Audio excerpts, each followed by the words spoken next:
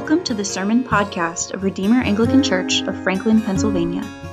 Through every sermon, we hope that you are encouraged by the Word of God and the redeeming grace of Jesus Christ. To find out more about our church, visit our website at franklinredeemer.org.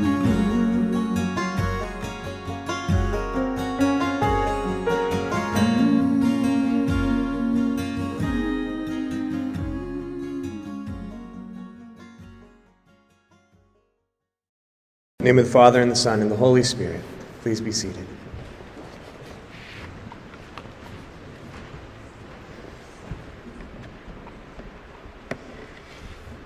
So we're starting a new sermon series on finding true rest.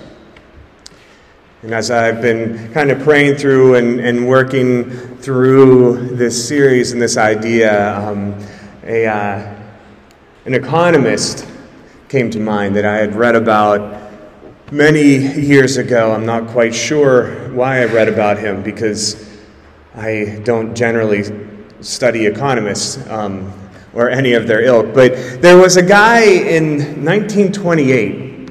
He was a British mathematician and economist. His name was John Maynard Keynes. And he wrote a radical but quite influential essay called Economic Possibilities for Our Grandchildren. What he argued in that essay was that 100 years later, that once his grandchildren would be fully grown, which would put it at 2028, that many would have to only work a 3-hour work week. And the normative work week for the industrialized Western world in Europe and America would be 15 hours a week. And that would be the standard. And that the majority of his grandchildren's life would be trying to figure out what to do with all of this leisure and relaxation time. See, what Maynard thought was that with increased productivity and the rapid increase of technology that he had witnessed, and that it would just perpetuate itself, the production would be so great and so efficient. And in that, the wealth that would be created and compounded would be so exponential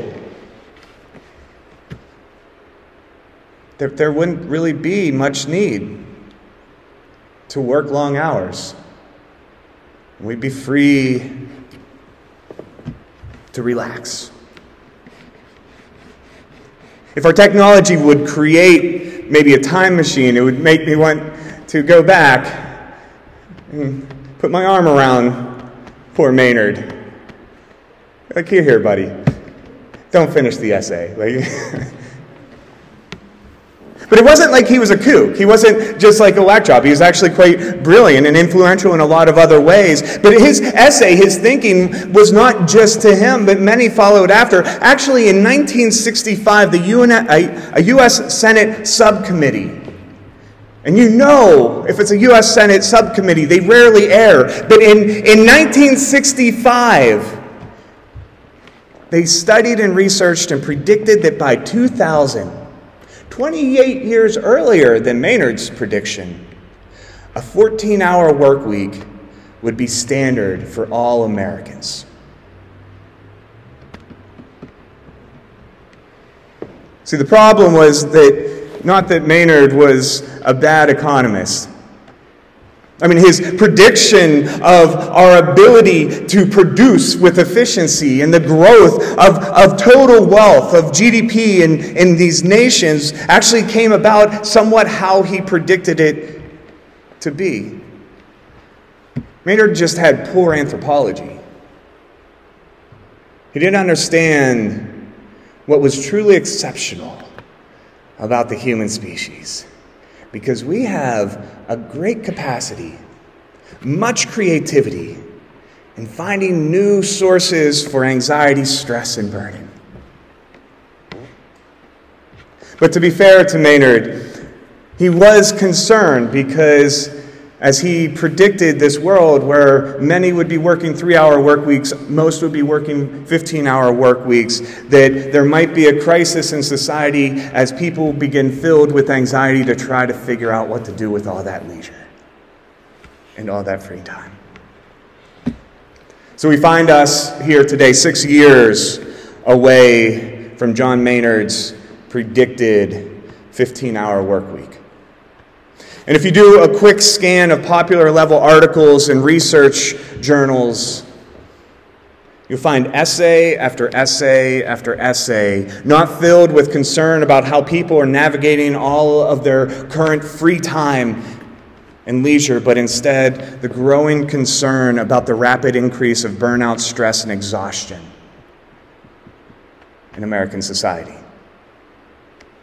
In some of my research and preparing for this in the series, a phrase kept coming up in these articles that spoke of a looming great American burnout. See, the thing is technological advancements exponentially increased our ability to do more, consume more, and to know more. But instead of diminishing the burdens creating greater space for rest and relaxation, our technology has simply moved the bar higher, increasing what we must do, what we must produce, what we must own, what we must know to justify our value and provide a sense of security and significance within our society. But see, the real problem is that increasing wealth and reducing labor would not provide the rest that we long for, even if Maynard was right with regard to technology, what the U.S. Senate subcommittee predicted. I mean, in our minds, we often think of the cessation of work as equating to rest. But we all know in practice that's not true. I mean, true rest. I mean, there's that common refrain when people go on vacation. I mean, first, it's beautiful, it's wonderful, it's amazing. Here, go to my Instagram page. Look at all the food I took pictures of. Like, look at all of these different things and how wonderful it was. But then at the end of it, then you have that refrain. I've said it, you've heard it. After this vacation, I need a vacation. Rarely rested. And you know this to be true if you've ever been laid off.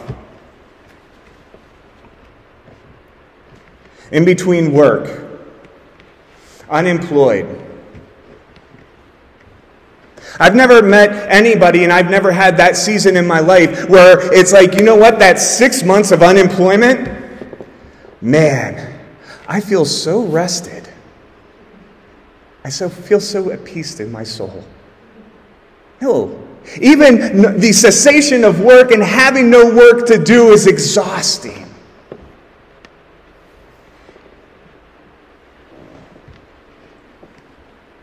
See, the thing is whether you find yourself, parents with small children, exhausted because you're keeping up with work in the home and you're doing it on 2 hours of sleep and no free time, if you're a single parent who's trying to make it through, a college student who is trying to have it all and having classes but also being involved in every organization, but then also you don't want to miss out on the experience of college. And you have all of those things going on, starting out a new career or retired. Whether you're a wealthy trust fund kid that has inherited so much money that you don't need to work and you don't know what to do with it. I don't think that's any of you in here, is it? All right. Because if it is, I want to direct you to the back of the bulletin. It says how to give to the church. I kid, unless there is somebody here. But see, it kind of doesn't matter because you're going to likely find yourself longing, hungering for true abiding rest. And when you heard those words of Jesus that we just read, "Come to me all who labor and are heavy laden." I like how the NRS translated, "Come to me, all who are weary and carrying heavy burdens." It's a good chance that most of us, regardless of our life stage, hear that, and something inside of that us says, "He's speaking to me."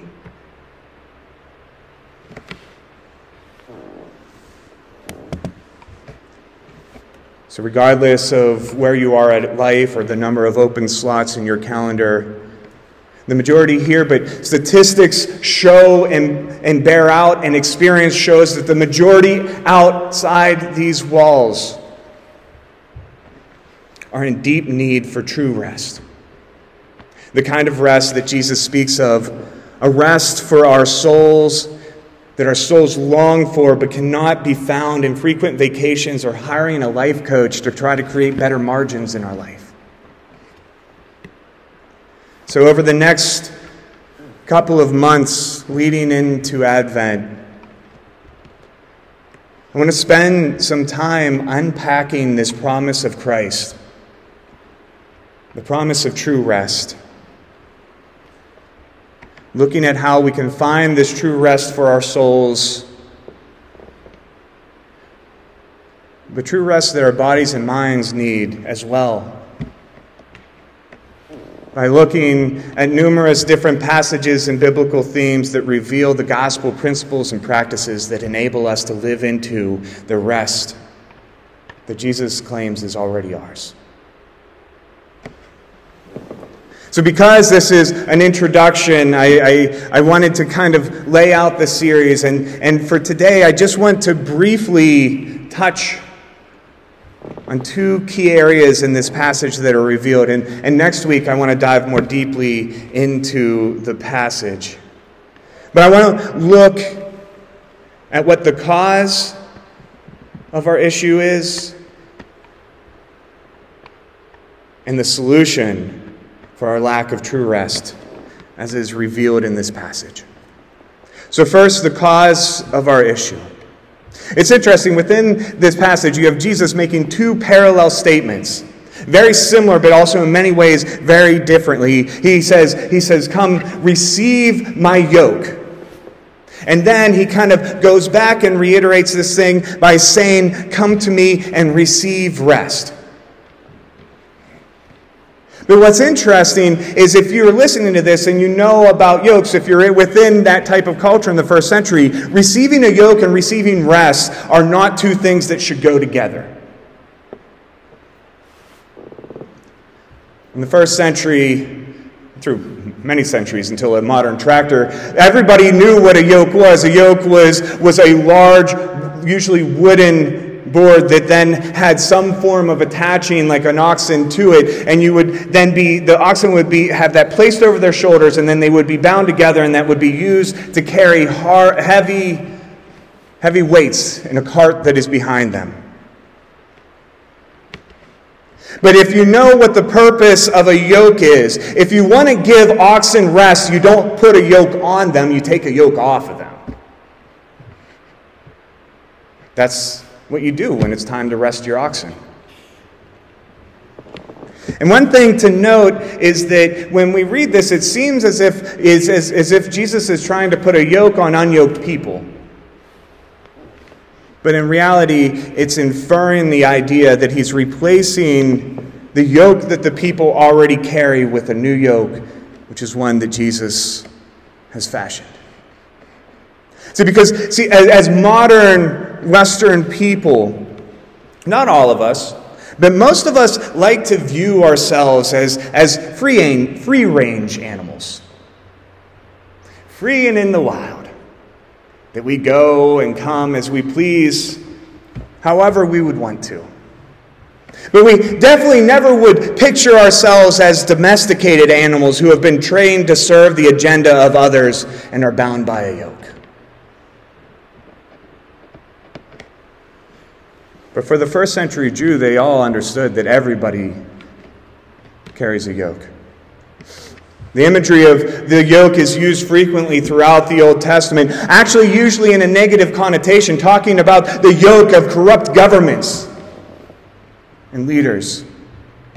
In 1 Kings, it talks about the people being crushed under the yoke of taxes that were exorbitant. And then in the rabbinic tradition, that imagery of yoke was used frequently, but it kind of drew a contrast, and especially the 200 years leading up to the time of Jesus. Because within the rabbinic tradition, there was this idea and teaching that all are yoked, and you are either going to be yoked to Torah, to the law of God, or you will be yoked to the rulers, to the world, to the corrupt governments over you. I'm going to butcher this name, but in the Pirkei Avot, translated the chapters of our fathers, which is a compilation of rabbinic teachings that span the 200 years leading up to Jesus, it writes this: "Whoever takes upon himself the yoke of the Torah, they remove from him the yoke of government and the yoke of worldly concerns. And whoever breaks off the yoke of the Torah, they place on him the yoke of government and the yoke of worldly concerns." The Pharisees in the time of Jesus continued this mentality mindset. Because for them, the solution of freedom from Roman oppression, the yoke of those overlords that were master to them, was to put upon the shoulders of the people the yoke of Torah. That they would step out of conformity and obedience to the world and fall back in line with perfect obedience to God's law. And we see in Jesus' ministry, he frequently attacked them for that very thing. Famously, elsewhere in Matthew, Jesus attacks the Pharisees and says that they tie up heavy burdens and place them on their shoulders. That's yoke language that he was using. And when Jesus then says, "Come to me, all who are weary, carrying heavy burdens," that language itself is yoke language. He's essentially saying, "Come to me, everyone, with the yoke you carry but are unable to bear, regardless of whether that yoke comes from the world or from the law." And the thing is that the call is for all people. It's not just for those who find themselves in a particularly stressful situation. It's a call to the lottery winner who just came back from a 6-month cruise. It's a call also to the retiree who's down in Boca Raton, following the monastic liturgy of morning golf and 2:00 mojitos. It's a call to all people because the yoke Jesus speaks of is far more crushing and goes far deeper than the momentary busyness of one's work life or lack of margins and balance. See, in Jesus in Matthew 23, when he condemns the Pharisees for the yoke that they place upon the people's shoulders, he prefaces it by saying, "Don't be like the Pharisees, but do the things they do."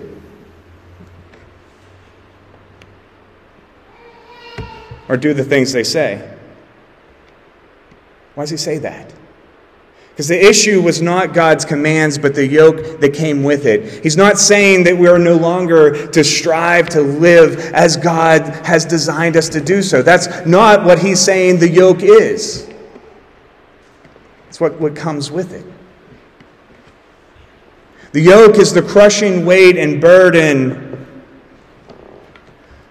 of self-justification. The need to create value, to create security, to create identity, to be able to have a place within a community, to have acceptance and to have welcoming, to have all of these different things. That is the yoke that comes with the law. St. Paul argues that the law is good, but the law also crushes us, because the law reveals our rebellion. And through the law, we realize our fallen inability to make ourselves into what we ought to be.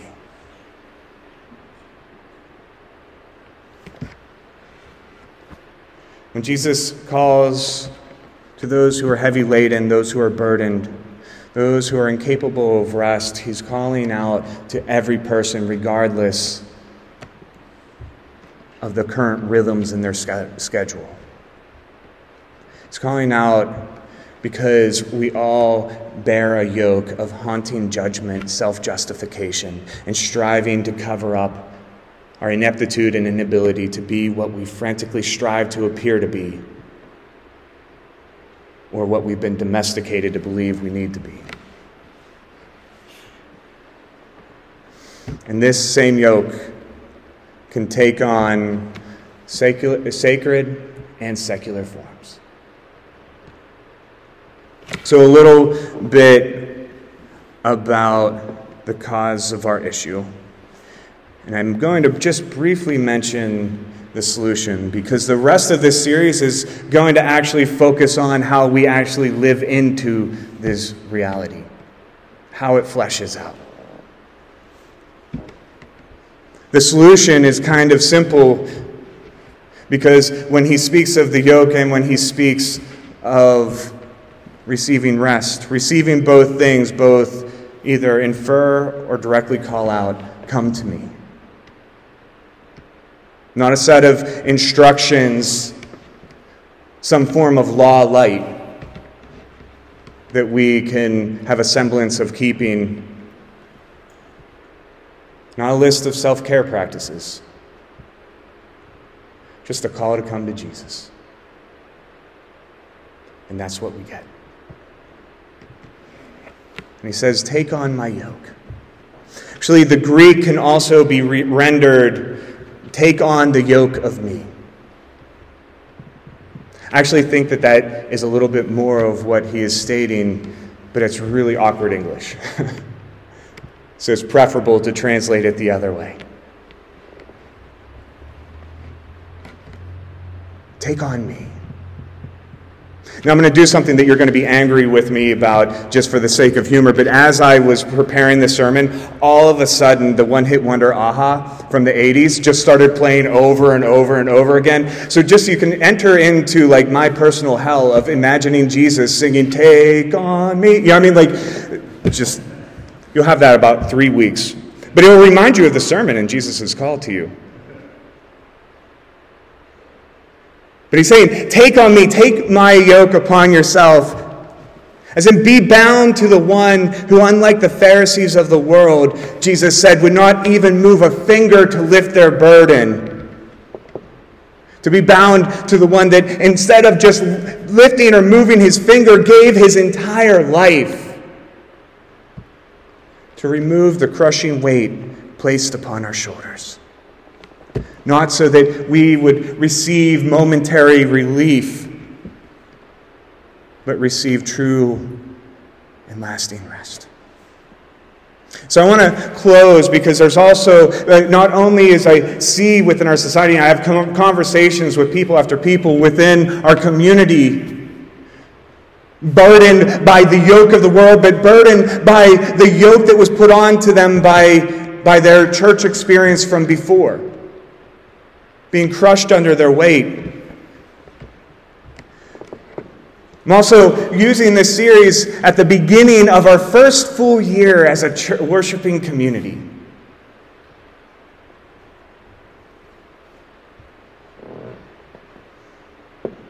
Because as we've been praying and thinking through and wrestling with why Redeemer?